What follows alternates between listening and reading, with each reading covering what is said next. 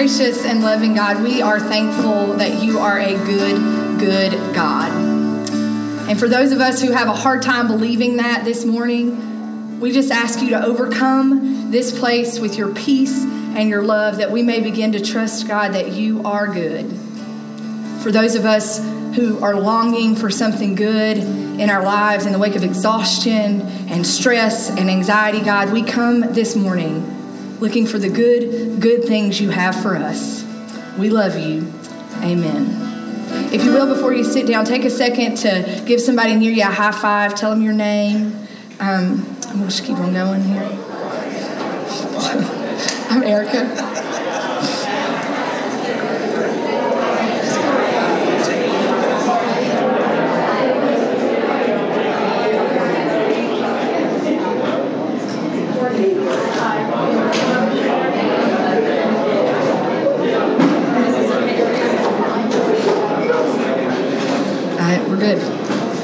It's so good to see you all here this morning. For those of you that don't know me, my name is Erica Allen. I'm one of the pastors here. I'm so glad to see each and every one of you here this morning. Thank you for being here. I'm just going to be honest. We've been in this series about relationships for the past 5 weeks. And this week we're going to talk, so we've talked about some things that destroy our relationships, magnifying faults. Let's see, hopefully there's a rundown here. Yes, thank you. Magnifying faults, having to be right, comparing and competing, fear, and today we're going to talk about how holding grudges is one of the things that that destroys our relationships. It keeps us from having healthy and happy relationships. And I'm just going to be really honest with y'all that I've tried every single day this week to get out of preaching this sermon. Monday night I tried, Tuesday night I tried, Wednesday night I finally woke Chris up and I was like, I'm sick. I don't think I'm going to be able to preach on Sunday. And he said, that's a long time away. I think you'll be all right. And then Thursday night I woke him up and I was like, Chris, like my nose is stopped up. I don't think I can do this. And he's like, you're going to be all right. You're preaching. Friday night I woke him up and I said, I don't have a voice. I don't think I can preach. And he said, you'll be all right, just don't talk all day, Saturday. And so here I am with a voice and standing up here to preach. So I just don't want to talk about holding grudges. It's not my favorite thing to talk about, but we all do it, right? And I think one of the reasons I didn't want to talk about it is because I know it's one of the things that ruins our relationships and makes it hard to have healthy relationships. Every single day of first grade, a kid named David Tompkins would go by my lunch table, me sitting with my friends, and he would look me in the face and he would say, freckle face, pizza butt. Every single day. This kid, like why would you say that to someone? He rode my bus, y'all. So every afternoon he sat in the back of the bus, I sat in the front of the bus, and he would yell it to the front of the bus, like freckle face, pizza butt. Like I don't even know what that means, but it still hurt. And so it's one of those grudges I put in my backpack, right? My little sister, she's 2 years younger than me. And when she was in first grade, she got glasses. And every single day for 3 weeks after she got glasses, she got off the bus crying because a girl on our bus called her Four Eyes. This girl who called her Four Eyes was a year older than me. She was a little stronger than I was. But I was sick and tired of my sister getting off that bus every single day crying. So one day we got near my stop and I took that big 3-ring binder. You know how you had to keep all those things organized in those big, huge 3-ring binder. I took it out of my backpack. I walked back to her bus seat. I put it against her chest and I pinned her against the bus window. I got this far from her nose and I said, if my sister gets off this bus crying one more time, I'm going to make you cry. You are hurting her. Stop it. And I didn't close my backpack up. I grabbed it and ran home because I was scared. But if you hurt me or people I love, if you hurt people I love, you hurt me. And it's another one of those grudges I stick in my backpack and I carry with me, right? I remember standing on the sidewalk in elementary school for an hour after school dismissed. My mom and my dad divorced when I was 4. My dad promised that he was going to pick me up this one day. He went through stages in our lives where he was in and out of our lives and would do these no-shows. And my mom went on one vacation my entire life. This was the weekend she was going on vacation, and he promised all of us that he would pick us up. My sister and I watched every single one of our friends get in the cars of people picking them up, and my dad never came. The principal came outside and said, "Why don't you please come sit in my office? You can wait in there." And I said, "No, he's coming." And we stood there on that sidewalk for my dad to never show up. My mom's best friend came and picked us up, spent the weekend with us. But that was part of the grudge. He continued to pull that no-show for the rest of my life. I can remember volleyball games and basketball games, looking in the stands, longing for him to show up when he told me he would show up, and he never did. Chris and I got married in the side yard of an old farmhouse that had been in our family for years. And as I was walking out of the house to get married, I remember peeking out the window, and I remember seeing Chris's dad and Chris's mom and grandma. I remember seeing my grandpa sitting on the front row ready to sing Amazing Grace with me when I got to the front. I remember seeing friends and family, and I remember scouring that congregation a couple times and never seeing my dad. He didn't show up. And no show after no show after no show was another grudge I just picked up and I put it in my backpack. When I was a youth, a missionary came to speak to us at our church. And he talked about the work that he was doing in South America. He worked in this village, right, where they were having a hard time feeding themselves. And I remember him saying really clearly that he started this garden project that did irrigation and raised beds to increase the food production so there'd be enough food for the people in their village. And I remember him telling this story, and I remember him looking at us and telling us that sometimes God's work is tangible. Like, you actually have to roll your sleeves up and work on telling people that God loves them by making sure they're fed long term. And nothing in my life has ever resonated so deeply with me. I was like, that is the kind of work that I want to do for the rest of my life. I want to be part of tangibly telling people about God's love. I was so excited about it. I remember feeling like this may be what God has created me to do. And near the end of his presentation, we were sitting there in front of him, and I remember he prayed, he closed his eyes, and he extended his hands like this, and he said, "God, from this group of people, I pray that you will call preachers and teachers and doers of your word." And I still get cold chills every time because I knew he was praying for me. And I couldn't wait the next week to tell my Sunday school teacher. I kept it quiet all week. And I excitedly went and told my Sunday school teacher, "I think God's asking me to serve God in ministry for the rest of my life." And she took me by the arm to my pastor, and she said she thinks she's called into ministry, and the pastor chuckled. And he told me that I was a girl. And the only way I would be in ministry is if I married a pastor. That was strike one for Chris. Strike two was he went to Duke. I do love you. That's not a grudge, actually. Maybe it is. But for the pain that the church has caused, telling us we don't have a place, it's just another grudge I put in my backpack. In graduate school, my best friend and I had a pretty major argument a year after we graduated. She said some things that hurt me, and I said some pretty hurtful things back, and for an entire year, we didn't speak to each other. We both are pastors, and we thought it would be best to separate and not speak to each other for a season. I picked another grudge up, and I put it in my backpack. And it's been kind of easy for me, y'all, to walk around with this heavy backpack full of grudges, right? This is the kind of thing that keeps us from having healthy relationships because we carry it everywhere with us and it weighs us down. My back hurts, my neck hurts, my head hurts, my heart hurts, but I keep carrying these grudges with me everywhere I go. Everywhere I go. Science says it's killing our bodies.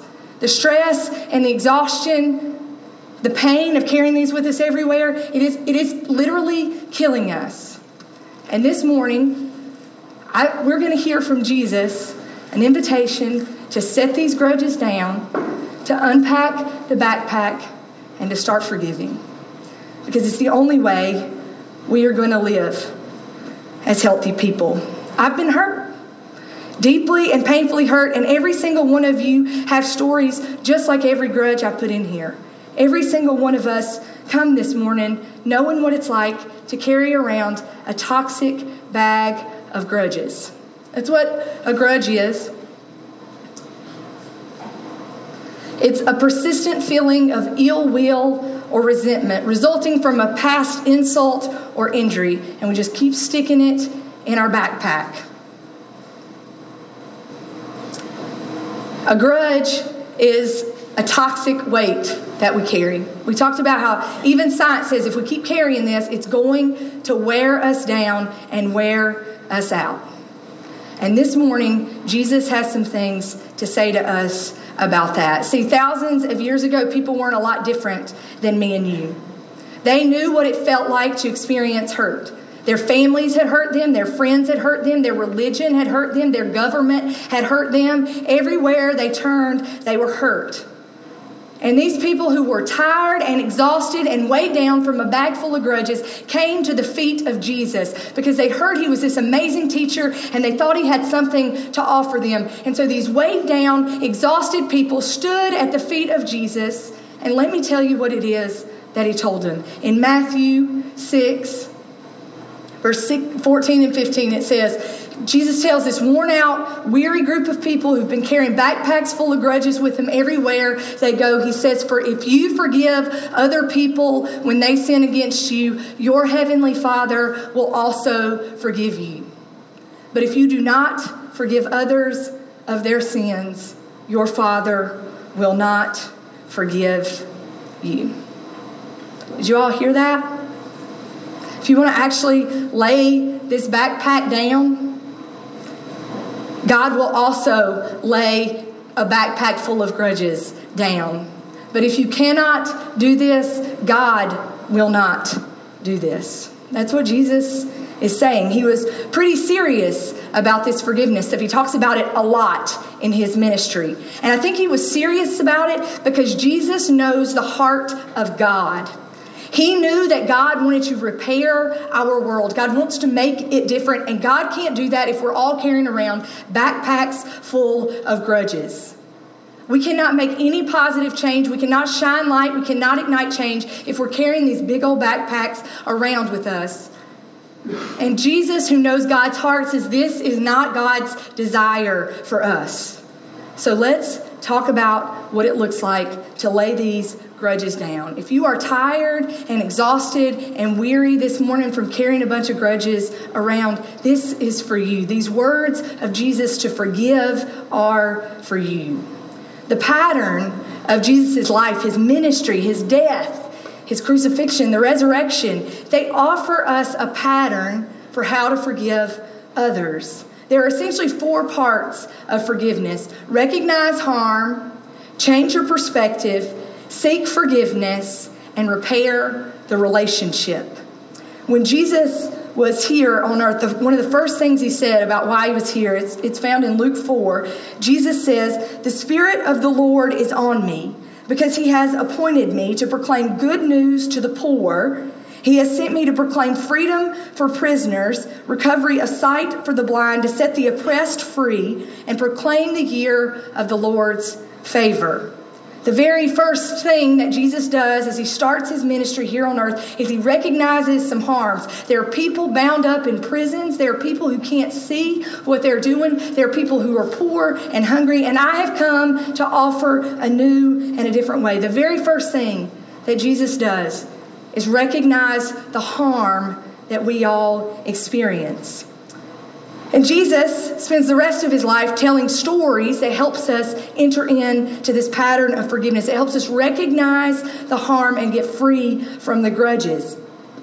He does this by telling us stories. One of the One of the most powerful stories, one of the first stories that come to mind about these stories that he tells for us to recognize harm and do something about it is the story of the Good Samaritan. Has anybody here ever heard that story? There's a guy who's beat up. He's left on the side of the road. And these three guys go by. The first two are really religious, and they just keep on passing this guy who's hurt and beat up and laying on the side of the road. They just keep on going. Right? These two religious guys just keep on going. And then finally, this non-religious guy, this guy who doesn't believe like everybody else believes, he picks the guy up, he bandages him up, he helps him feel better, and he takes him to a hotel. He pays for him to have room and board for a night so that he can heal. The first thing the guy did was recognize harm. Jesus tells this story to people who say, how am I a good neighbor? All these people are like sitting in front of him. You're this great teacher, this awesome teacher. Tell us how to be a good neighbor, how to experience repair in this world. And Jesus tells them the story of the Good Samaritan. And he looks at him right in the face and he says, tell me who the good neighbor was. Was it the first two guys who walked by and ignored him, or was it the person who actually recognized the harm and did something about it? And all the people respond, well, of course, it was the one who recognized harm. Our first step to repairing relationships is to recognize harm. You don't have to be the toughest cookie on the planet. You don't have to get your 3-ring binder out of your backpack and slam somebody up against the bus window. You can simply look at them and say, what you are doing is hurting me or hurting the people around you. This is the first step to start unpacking these grudges in our bags. Show up. Share your story.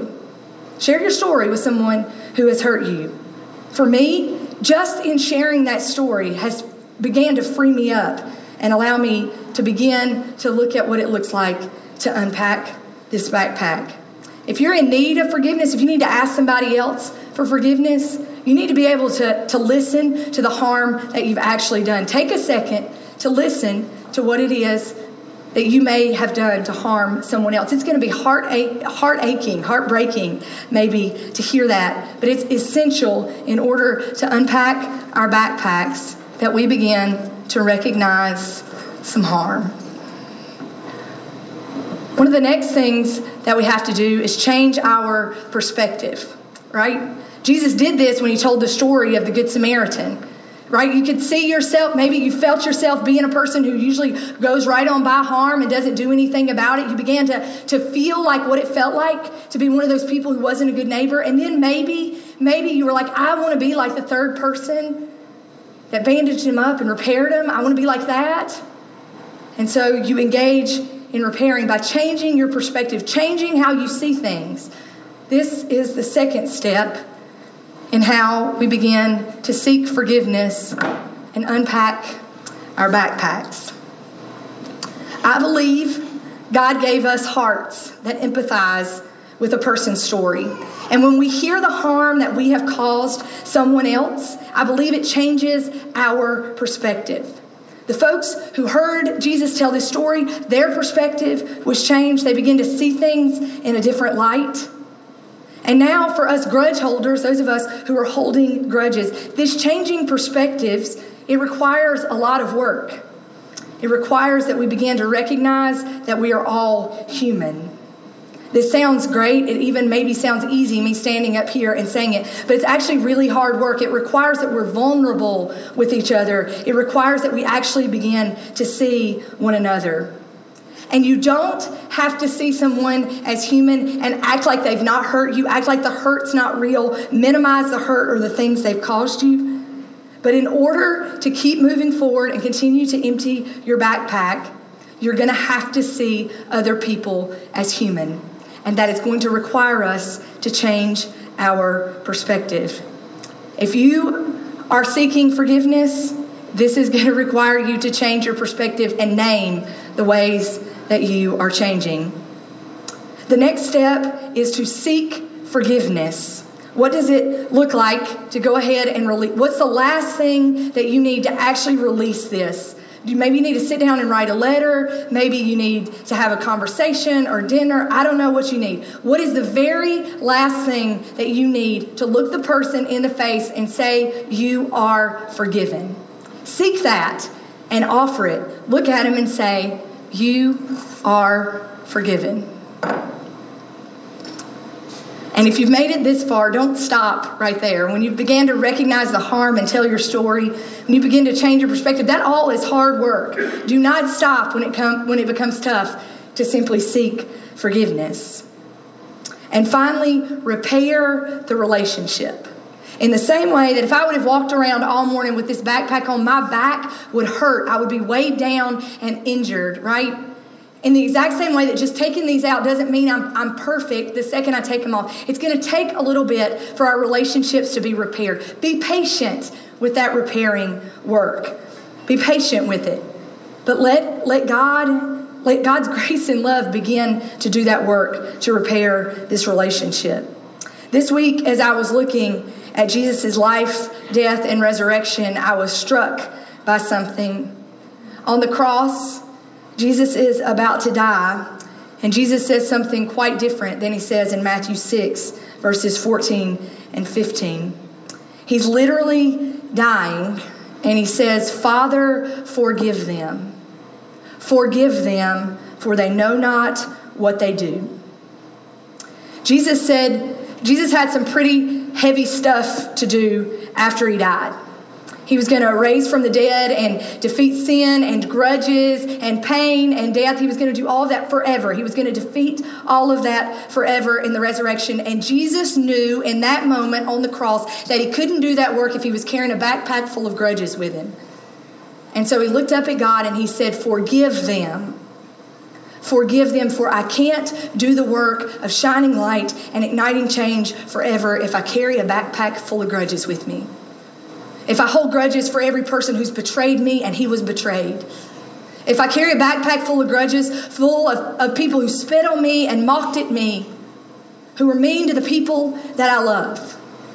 I cannot do the work of raising from the dead if I'm carrying this stuff with me. So Father, forgive them." And all of the things that we have done that have caused harm. When people have a backpack full of grudges with your name on them, because there are some that have my name on them all over the United States, Jesus said, "Forgive them." Y'all, as a weighed down, messed up, confused young adult, I sat in a church one Sunday morning, and I didn't even realize how heavy the backpack was that I was carrying with me that morning. I was weighed down, knowing all the pain and chaos that I had both experienced and caused in my life. And a pastor looked at me and he said, "God's forgiveness and love is extended to every single person. There is no exception." And I almost lost it, because I, for the first time, realized God's grace and love was extended even unto me. And I just need to say that again here this morning. God's forgiveness is offered to every single person. No exception, no asterisks, no boxes, no strings attached. God's forgiveness and love are offered to every single person, and it will free you up. You are forgiven. You are loved. And this series has been all about repairing your relationships and making you better. We've talked about it for 5 weeks now, but every single sermon, God has invited us to be people who repair a world where there are a bunch of people carrying around backpacks full of pain and hurt. God has said, I want to use you and you and you, every single person in here, to shine light. I want to use you and you and you to make this place a better world and ignite change. God has said that every single week. This is about repairing us and our relationships, but it's also about using us to be people who repair, who join in the work of repair beyond these walls. Now, I need to be really, really clear before I end this sermon. And this is the part that's probably made me nervous that I didn't want to have to say ever. But the church has done some real harm in the lives of people. Maybe even in your life. And I just want to say I am sorry. And I want to be really, really, really clear that at this church, we stand for love and forgiveness, period. We do not put exceptions or asterisks or strings on God's love and the work that God wants to do through the people here. All are welcome and included in the ministry of this church to this community. Because here's the deal. Horizon isn't just a name we call ourselves because it's catchy, because it's not that catchy. It is our belief and our commitment to the work that God is doing. God is creating a new day, and it is just on the horizon, and we are people who are committed to that work. We are committed to experiencing that new day in our lives. Some of us right here this morning are longing for that new day in our lives, but we will also be people who offer that new day by shining light and igniting change to the world, because there is a new day and it's just on the horizon. And I believe you're here this morning because you believe that too. We believe that God wants you to experience a new day in your life. But more importantly, we believe God wants to use you as a person who repairs this world that needs a new day too. So if you're here this morning, I want you to hear me loud and clear. We're glad you're here. But just like that missionary told me many years ago, it's time to roll up your sleeves, folks. We've got a world that needs to know they are forgiven and loved.